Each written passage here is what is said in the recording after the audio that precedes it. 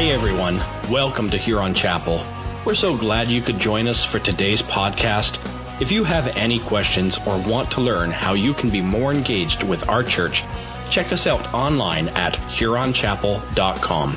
Thanks for listening and enjoy today's podcast. Well, it happened to me. I knew it would one day. And last Saturday, November 18th, 2017, approximately 6:30 in the morning, in South Yarmouth, Massachusetts, it became official. I'm old. And when people in conversation will say to me, Mark, when I was young or now that I'm old, and I often ask them, when did you know that moment happened? When did you get old? And they never have an answer, but I have an answer. It was early morning, and Glenn and I were in Cape Cod on holidays, and every morning I like to start off by dropping by the Dunkin' Donuts, the Tim Hortons of the United States, to get my coffee before going to the water and just spending some time with the Lord. And I got my coffee, and this young teenage girl looked across the counter and said, "I'll give you the senior discount for that." I said, like, how old did you have to be a senior discount? Like, I'm way under the line on this one. 55. Said, I'm 55. I got my first senior's discount. It was not worth the 17 cents that I saved on that coffee. No. I was reminded after that day that it was about 50 years ago before that. Not too far away in a town called Hingham, Massachusetts, where I was living, that I realized for probably the first time in my life that I was young and dependent upon my parents. It happened while we were grocery shopping. My mom and I were grocery shopping, and as a young boy, you always stay close to your mom. But that day, I think I saw some cereal or Pop-Tarts down the aisle, and I began to walk, kind of keeping one eye on her and one on the prize. And I eventually got to that cereal box or that Pop-Tart and turned around, and I couldn't find my mom anymore. And you remember what that's like. You have this sense of panic and fear, and you're lost. And the thing is, the lostness I felt was not a geography problem. I knew the grocery store. The store was very familiar with me. I knew the neighborhood. In fact, my home was only about a kilometer away. If someone asked me to give them directions or to lead me back home, I could take them to my house. That wasn't the problem.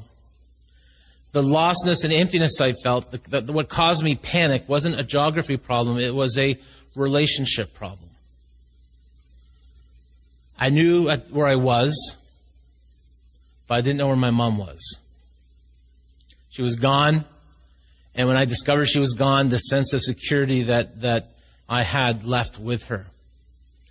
I knew where I was. I knew how to get back home. That did not matter. What mattered was right now is my relationship with my mom. Where is she? I didn't have it. And there'll be some of us here today, no doubt, who are lost, but it isn't a geography problem.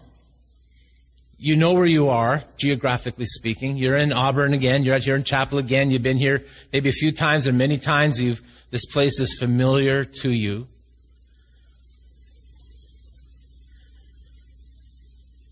And even though you know where you are geographically, you are lost because you don't know where you are in relation with your Heavenly Father. And you would say, if you were to share, you would talk about there's an emptiness that you feel in your life. You feel like there's more and something is missing. And you maybe don't even have the assurance of eternity in heaven with God. You're familiar with this world. You know this place. But you're lost. And it's not a geography problem. It's a relational problem. And just like the panic I felt in the grocery store and my mom was suddenly gone, you have those moments of panic as well. Because you're really not sure where you are with the Heavenly Father. You know, we refer to the Bible as a love story because really that's what it is. It's God revealing to us how much He cares and loves us, and sometimes we have a hard time believing it. He wants a relationship with you, and we wonder why, and yet He does. And if you're here today and you're lost, it's not by accident, because God has been talking to you, right? And God has been extending you an invitation. He's been calling you. And just like when I found my mom in that grocery store, I had this sudden peace. You can have that peace when you say, God, I want to answer that call. I want to be with you in relationship. See, the truth is my mom did not abandon me that day. I had wandered away. In the same way, God will not abandon you. He's not the one that moves away. We do. And God, He says in many places, this is just one in Deuteronomy, He says, do not be afraid, which He says more than any other phrase in the Bible. Do not be afraid or discouraged, for the Lord will personally go ahead of you. He will be with you. He will neither fail you nor abandon you. He will never move away from you. He will not make those steps. He will not initiate that. If you're lost, it's because you've moved away. You start walking down the aisle towards something and away from Him. We're finishing our series of response today in 1 Samuel chapter 7. I'm just looking at a few verses because really, when I looked at this, Samuel preaches a gospel message in the Old Testament, and I was fascinated with this. We know from this, what we've seen so far, that the relationship between God and Israel was difficult. There were some serious problems, and the people felt God had abandoned them. Remember, we talked about how they would go into war against their enemy, and they lost, and people died, and they said, well, where was God in this? Like, why wasn't He there? So the second time, they said, well, we'll get this Ark of the Covenant, symbol of God's presence, and we'll take that ark with us, and now kind of like force God's hand, and He'll be there, and we'll win. But they didn't. They lost again. And they're dumbfounded. Why? Where is God? What has happened? So in 1 Samuel chapter 7, let's start with verses 1 and 2. We're just going to read a few verses today. But it begins this way. So the men of Kiriath Jearim came to get the ark of the Lord. So this is when the ark was returned. The Philistines didn't want it anymore. Pastor Ernest talked last Sunday about the problems that Philistines had, how they felt the heavy, the glory. Remember, that's the same word, heavy hand of God upon them, and they gave it back to Israel, or at least God led it back. So it's back in Israel. And so they took the ark to the hillside home of Abinadab and ordained Eleazar, his son, to be in charge of it. So the ark remained in Kiriath Jearim for a long time, 20 years in all. And during that time, all Israel mourned because it seemed that the Lord had abandoned them. That's how they felt. But it wasn't a geography problem. It was a relational problem. 20 years have passed since they went into the battles and they lost. 20 years have passed since God talked to Samuel, called him. 20 years have passed since Eli and his two sons, the priests, had died. And for the past 20 years, Israel has attempted to put the ark, the symbol of God's presence, out of sight by putting it up in the hill country, by kind of thinking if it's out of sight, it'll be out of mind. And Samuel comes and he starts to speak to a people who are in mourning in verses 3 and 4. And he preaches a gospel message. He says this, then Samuel said to all the people of Israel, if you want to return, that's key. If you want to return to the Lord with all your hearts, get rid of your foreign gods and your images of Ashtoreth. Turn your hearts to the Lord and obey Him alone. Then He will rescue you from the Philistines, from the enemy. And up to that point, I want to stop there because Samuel is giving a gospel message saying if you truly want to fix this relationship, you got to do it with all your heart, and we're going to talk about getting rid of some of the pagan things in our life that are not of God, and obey Him alone, serve Him alone. And now it's up to Israel to respond. How will they respond? And I love the first word in verse 4. It says, so we're going to find out what's the answer. So the Israelites got rid of their images of Baal and Ashtoreth, the pagan gods, and worshipped only the Lord. So they repented, and that's what we're talking about today in this closing theme, the series of repentance. The last time we heard from Samuel was 20 years ago. He was just a boy. God had called him 3 times, remember, in the night, and gave him a message to give to Eli, saying, this is what's going to happen in the future. It's not going to be good. 20 years later, Samuel now comes to the people and says, if you want to come back, if you want to restore this relationship, you've got to repent. And they're ready to repent because they're mourning and weeping over what they've lost relationally with God. But this is a very key point, and it's in your sermon notes.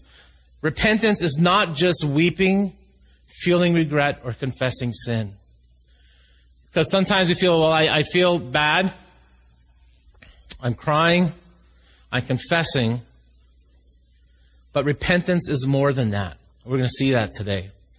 I think we'll look at Monica Johnson, that quote. It says, regret is not a proactive feeling. It is situated in disappointment, sorrow, and remorse, and we feel those things when we sin. It merely wishes things were different without an act to cause a difference. That's the difference. However, repentance is different. Repentance is an admission of, hatred of, and turning away of sin before God. That's the difference. I don't just feel bad about it, I'm sad about it, I'm confessing it. I'm turning away from that sin before God. It's a move, it's an action, it's a decision. The Bible, and it uses the word repentance, actually means to change one's mind. And this is the first point of Samuel's gospel. So he says, what is repentance? The very first thing we read, it is returning to the Lord with all your heart, he says. And you know, we can simplify our life down this way, if we just want to make it just cut and dry. Either you're walking with God or you're walking away from God.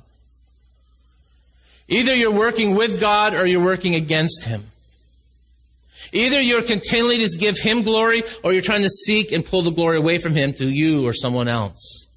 And Jesus makes that clear because He says, anyone who isn't with me opposes me. And anyone who isn't working with me is actually working against me.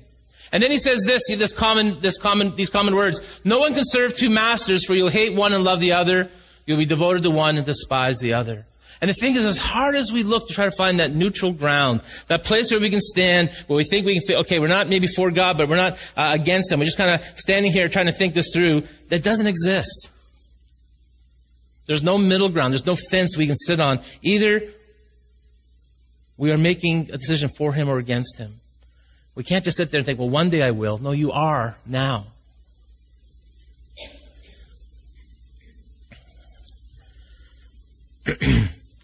Charles Spurgeon, that old time, I love that pastor, said this, if Christ is not all to you, He is nothing to you.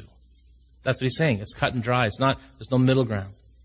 He goes on to say, He will never go into partnership as a part savior of men.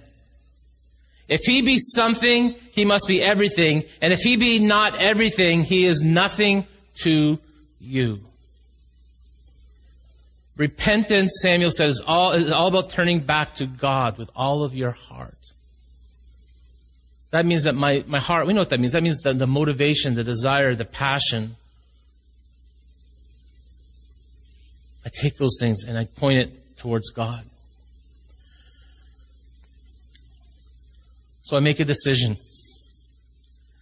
I change the direction of my life. I change my mind. I repent and I begin walking with Jesus, with Him towards eternity in heaven, instead of walking away from Him towards an eternity of regret. And the problem we have, I think, with repentance is that it's become a bad word in our culture. Because when we hear the word repentance, our minds will go to maybe those street preachers we have seen or come across, or maybe those signs that say repent, and they don't sound like messages of love. They sound like they're screaming at us or throwing a weapon at us or making repentance like a brick and trying to hurt us with it. And we don't sense the message of love from those messages. But really, God's call of repentance is a call of love. It's our Heavenly Father who loves us more than we could imagine, saying to us, the road you're walking on is leading to destruction. And I love you so much that I'm calling out to you and pleading with you to turn back to me and away from that and to the road that leads to life. So when you hear the word repent, think of a person you love or people you love that are close to you. And have those people in your mind. And imagine you're seeing those who you love walking along. And unknowingly, they don't see it, but there's a cliff in front of them, a drop off, and they will fall to their death. And so what do? You call out to them, stop! Turn around! Go the other way! Trust me, believe me, where you're going is not good. Do you believe me? Do you trust me enough to stop? And you call out of a motivation of love. Even if we don't know these people, I think we would do that, wouldn't we? We have that much love for people.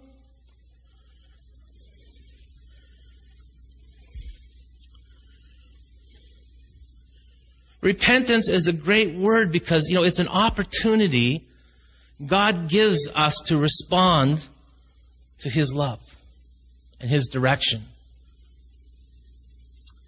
And when we feel the emptiness and the lack of purpose and we wonder why, and we just keep walking thinking, I got this figured out, but I don't like where I'm going, and we hear God saying, look, stop for a moment.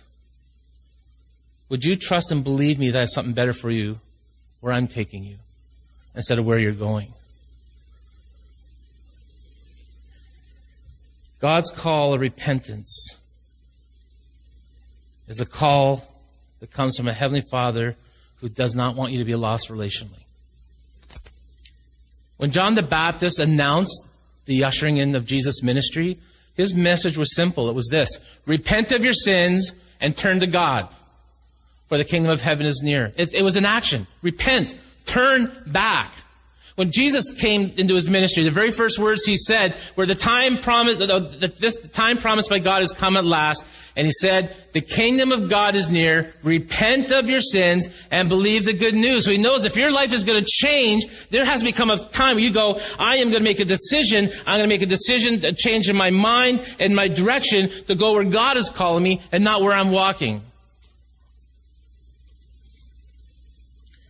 Repentance is a necessary part of returning to God, and it's more than regret. You may regret what you've done, but regret does not restore our relationship with God. You may know that you have sinned and you feel bad, and you might even confess it, but regretting and confessing what you've done does not restore your relationship with God. Something else is required, and Jesus and John the Baptist and Samuel saying, if you want to restore this relationship, you must repent, you must return, you must change the direction you're living in. Would you first make that decision? Would you be willing to do that in your life? Because repenting is returning to the Lord with all your heart. And that word all is so key and so important. If you're wanting to repent to God, it can't be just a partial turning. It's not just a partial move. You need to return to Him with all, not with some. Lord, I'm going to give you this much, but I'm holding on to this much. You can't walk two directions at the same time. Either it's all or nothing. I want to show you a video. I showed it a few years ago, but in this short video, you're going to get the message of sometimes what we are settling for, what we think is where we want to be, and where God says, no, I have something better for you. So watch this message and see if you get it. When we went to the beach, it was the first time for my youngest daughter. I had told her about the ocean, but when we got to the hotel where we were staying, she saw they had a swimming pool. It was kind of a small, nothing special kind of pool, but when she saw it, she became so excited she forgot all about the ocean. She just wanted to go swimming. And I took her to the pool. After a while, I asked her if she wanted to go for a walk and see the ocean. Hey, mate, come on. Let's go to the beach, huh? She had no interest in it. She was so caught up in the swimming pool, she didn't even want to stop and consider what the ocean might be like. Eventually, I dragged her kicking and screaming across the street to the ocean, and the rest of the week, we never went back to the pool. Could it be that God offers us the ocean But we've become so satisfied with our little swimming pool, getting a faster car, more square feet in the house, bigger TV, hipper clothes, new CDs, DVDs, the latest version of Madden football. And God just says, if you get out of the pool and come over here, I've got something that would blow your mind. You have no idea. So I think you got the message from that. And I know in your life, and this would happen, it's happened to all of us, that there's a pool. And maybe you're in that pool right now, and you're thinking, this is as good as it gets. I'm going to stay here. I'm familiar with this place. But God's calling you to something else. And He wants to restore this relationship He has with you and say, will you trust me? I have this ocean I want your experience. But you're stubborn and you're stuck in that pool. I accidentally edited this out of my message, but in your sermon notes, there's this quote from C.S. Lewis that says along the same lines. He says, talking about you and I, we are half-hearted creatures, like an ignorant child who wants to go on making mud pies in a slum because he cannot imagine what is meant by the offer of a holiday at the sea. We are far too easily pleased.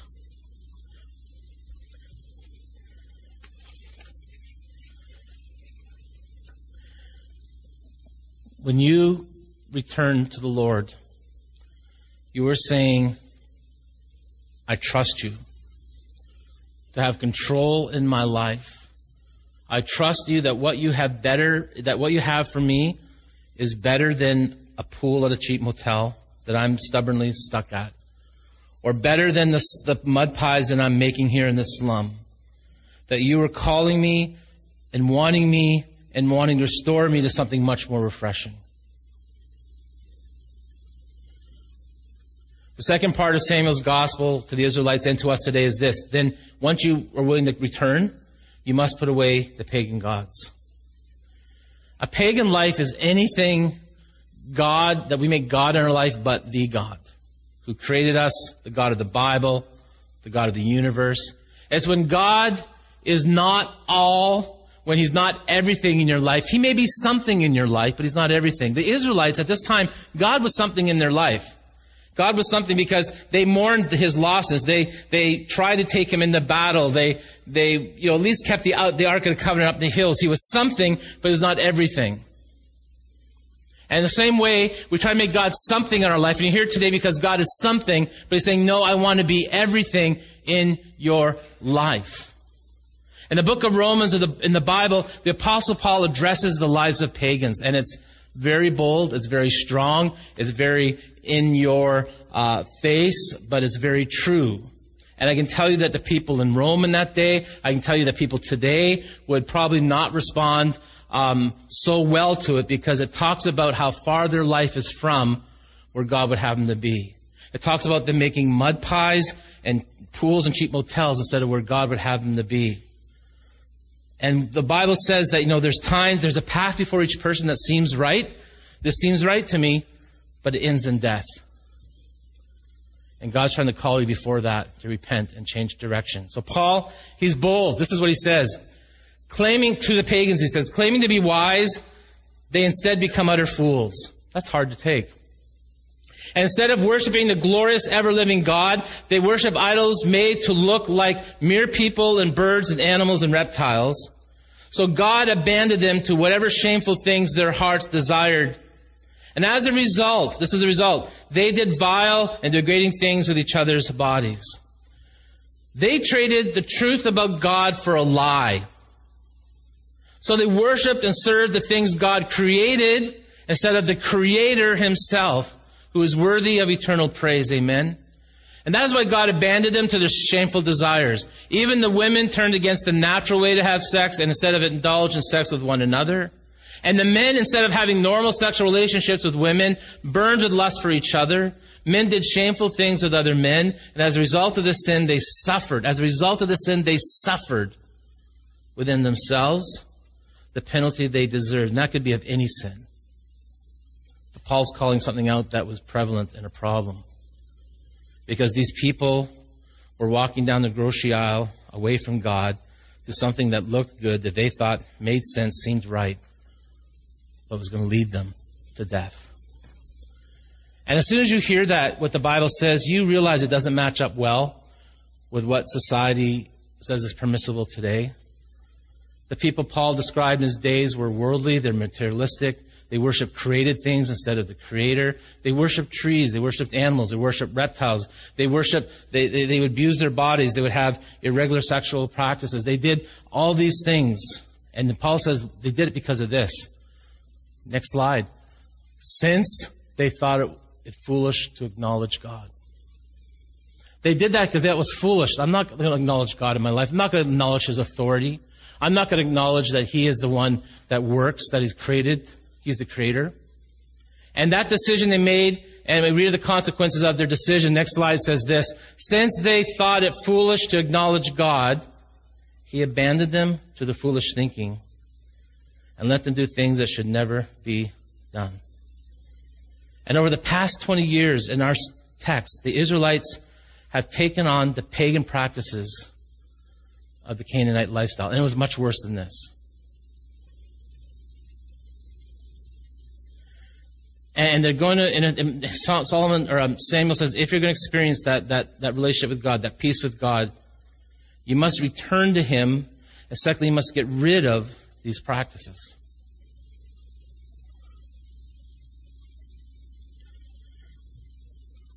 And then the third point, he says this. Once you do that, and direct your heart to the Lord and serve Him only. So turn back to God with all your heart. Get rid of anything that's ungodly in your life. And then make the decision to serve Him only.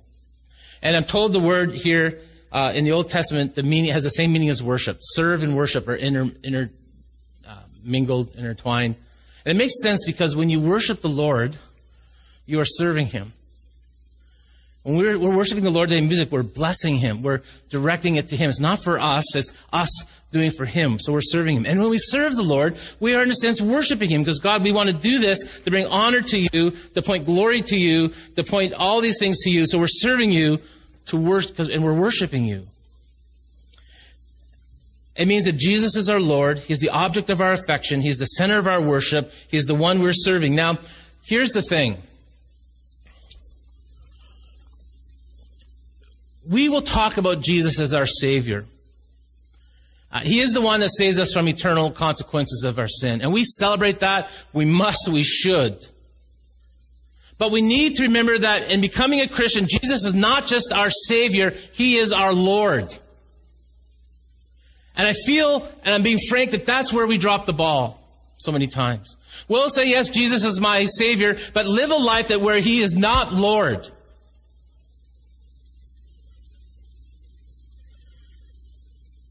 And really, it goes back to that component that we've been looking at throughout this series when Jesus said in Luke 9:23, if any of you wants to be my follower, this is what you got to do. You must give up your own way. We go, whoa, that hurts. And take up your cross daily and follow me. You must be willing to surrender your own way, your mud pies, your pool, and start following Him. And I really believe this. I think that's where a lot of us will struggle. I like the Savior part. Is this Lord of my life that I struggle with. And you notice Jesus doesn't say this is a suggestion you might want to think about. Think about that, will you? About me being Lord of your life. He goes, you must. You must. And that's where Israel is struggling. They come, they're like us. They will come to church because God is something, but God wants to be everything. God is something, but He's not everything. And Samuel goes, no. You must return to Him with all your heart, get rid of all the sin, and serve Him only. We come to church because He is a Savior in our life, but He's saying, no, I want to be Lord of your life as well.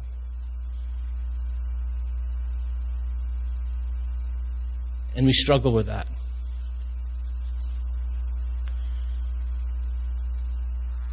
And I wonder how much time, and perhaps we struggle, I wonder how much time we sincerely seek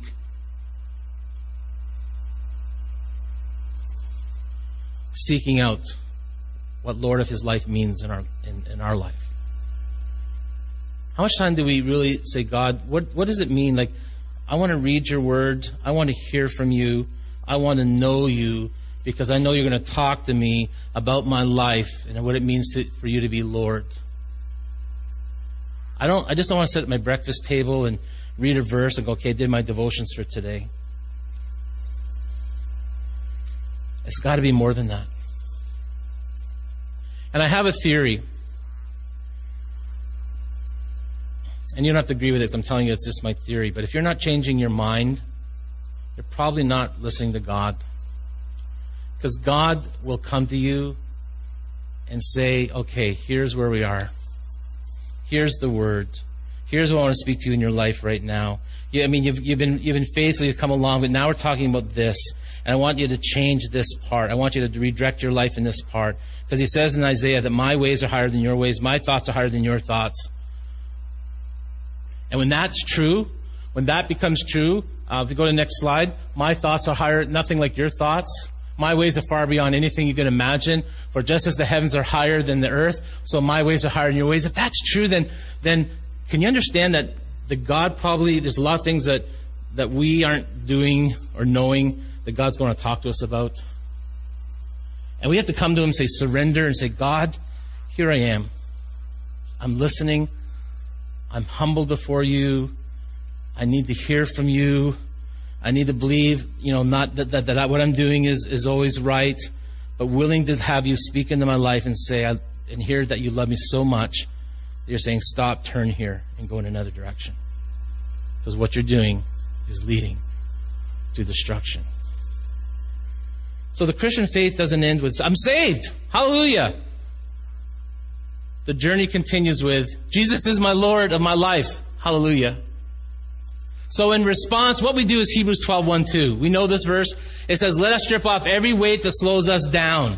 That's what Jesus is going to point out to you. Especially the sin that so easily trips us up. And let us run with the endurance the race God has set before us.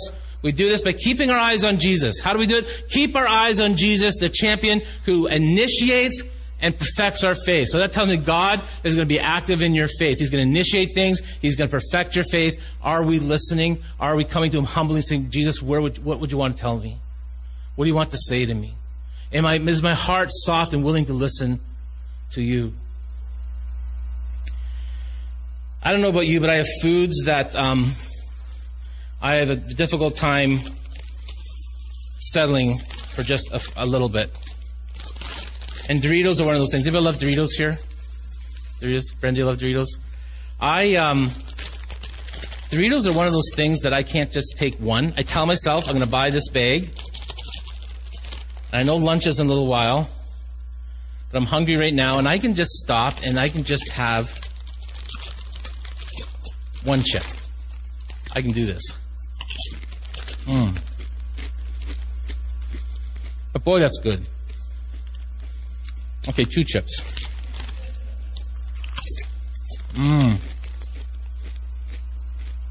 I love Doritos. 3 is okay. I have 3 chips.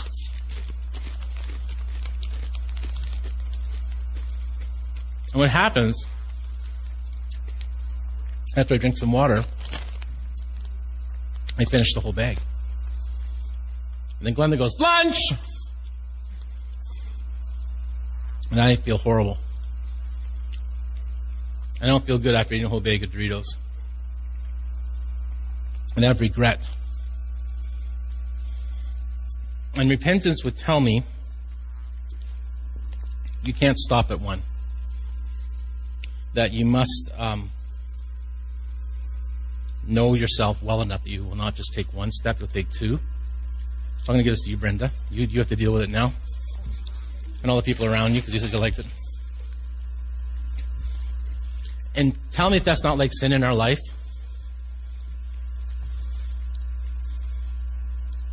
We think, I can take that one step, and I'm going to be okay. I see the fire. I know what it means to be burned. But I can stand up against this, and then we take another step. Take another step. And before you know it, we're in regret. And we're weeping. And we're confessing. And all the while, God says, listen, this is what it means. 2 Timothy chapter 2. Run from anything that stimulates youthful lusts. Instead, pursue righteous living, faithfulness, love, and peace. These are the things that we should be pursuing. Enjoy the companionship of those who call on the Lord with pure hearts. Again, I say, don't get involved in foolish, ignorant arguments that only start with fights. And so, if you would come before God,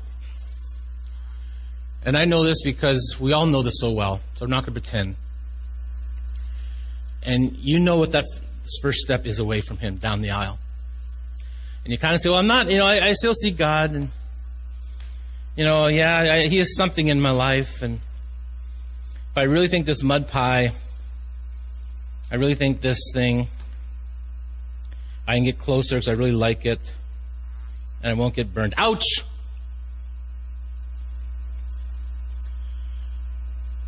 Do you recognize what the first Dorito is for you? Don't watch that movie. Don't answer that Facebook message or email. Don't gamble those few dollars. Don't take that first drink. Don't escalate in anger with them. You think, I can do this. I can stop after one Dorito. I can get close to the fire and not get burned. I have seen people, even this week, express sorrow for their sin. But then they refuse to do what they need to do to avoid it again. And they'll say, it'll be all right, or it won't happen again, or I got it under control, it's not that serious. And the reality is they are sorry for the effects of their sin, but they're still wanting to hold on to it.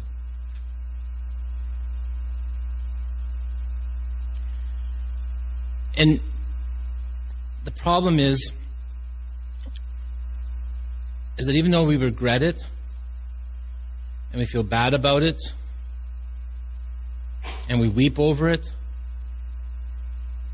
and we mean it, it doesn't restore our relationship with God.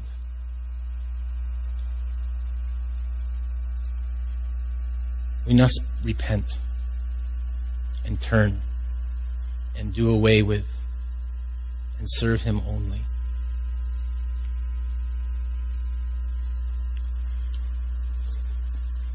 The final point to Samuel's gospel on this occasion is a promise. And it says, if we do these things, He will deliver you out of the hand of the enemy, of the Philistines.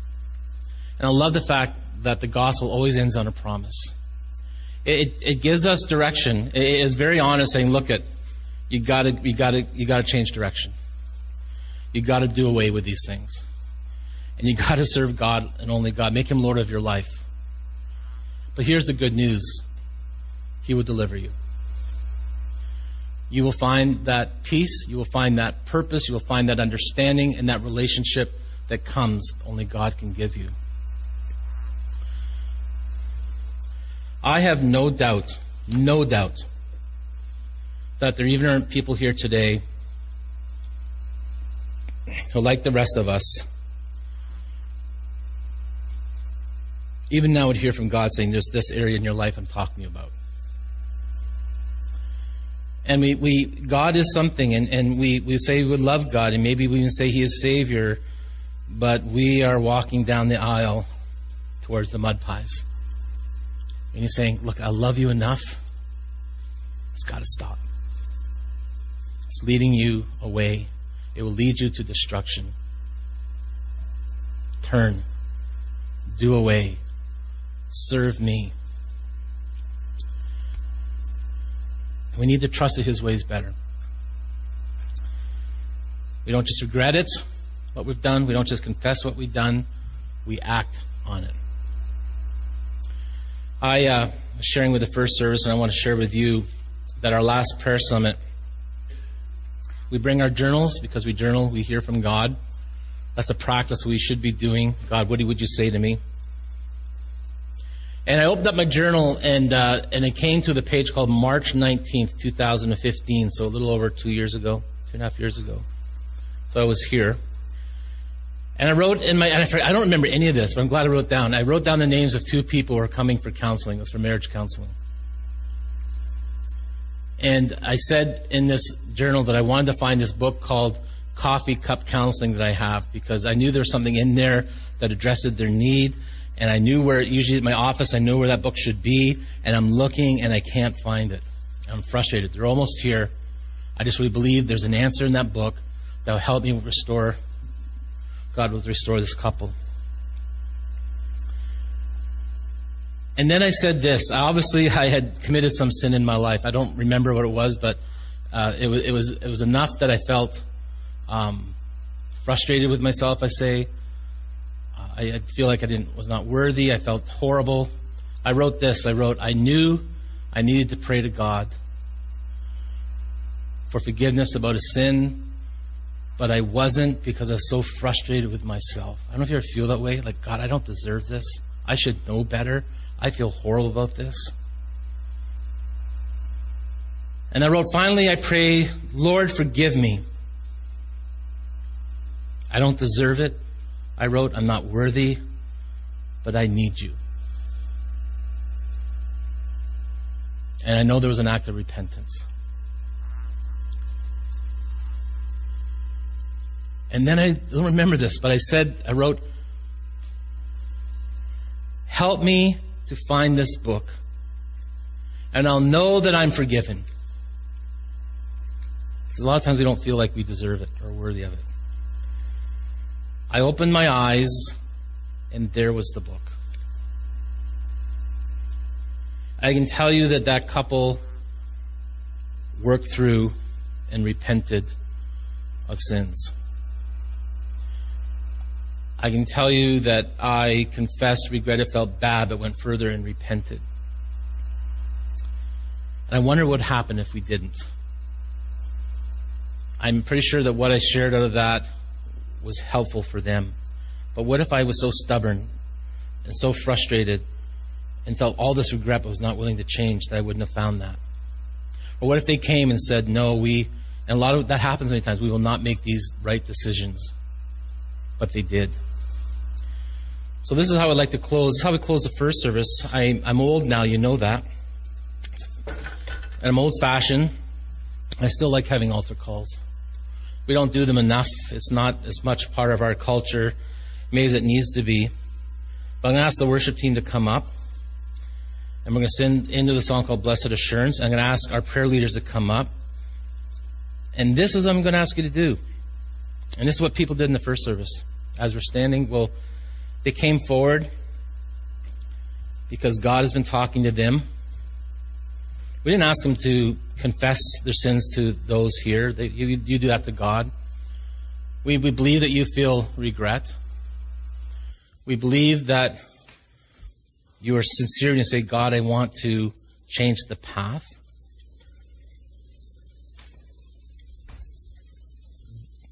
But I'm asking you to take steps, physical, literal steps, from there to here, and just to pray with those people, saying, I need prayer today. Just like everybody else, God's speaking to me. He loves me enough that He's directed me. I have no doubt that's happening today. No doubt. I'll be honest, I just know it's awkward and comfortable for people to say, I will come forward and be prayed for and ask God to restore this relationship with Him. Because it means I have to humble myself. I have to surrender myself. I have to take steps, not just emotionally, but even physically today, to say, if I can do that here, God, help me to do that out there. And a number of people came this morning. But would you come before God and say, Lord, I'm hearing you. I want to be obedient to you. So let's stand together. I just want to pray.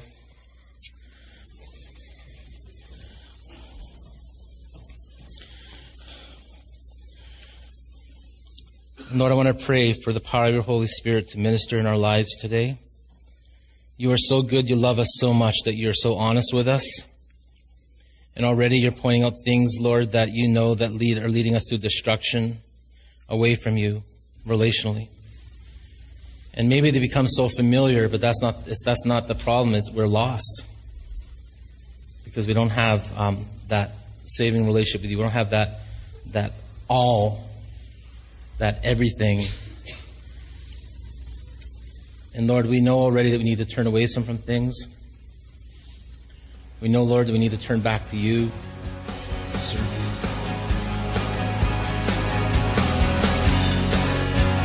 Thanks for listening to today's podcast. We make these messages available to give you a window into our church, but also an open doorway for you to enter into our community. Our Sunday services are at 9 a.m. and 11 a.m., and we look forward to seeing you soon. Please remember to visit HuronChapel.com for more information about our church.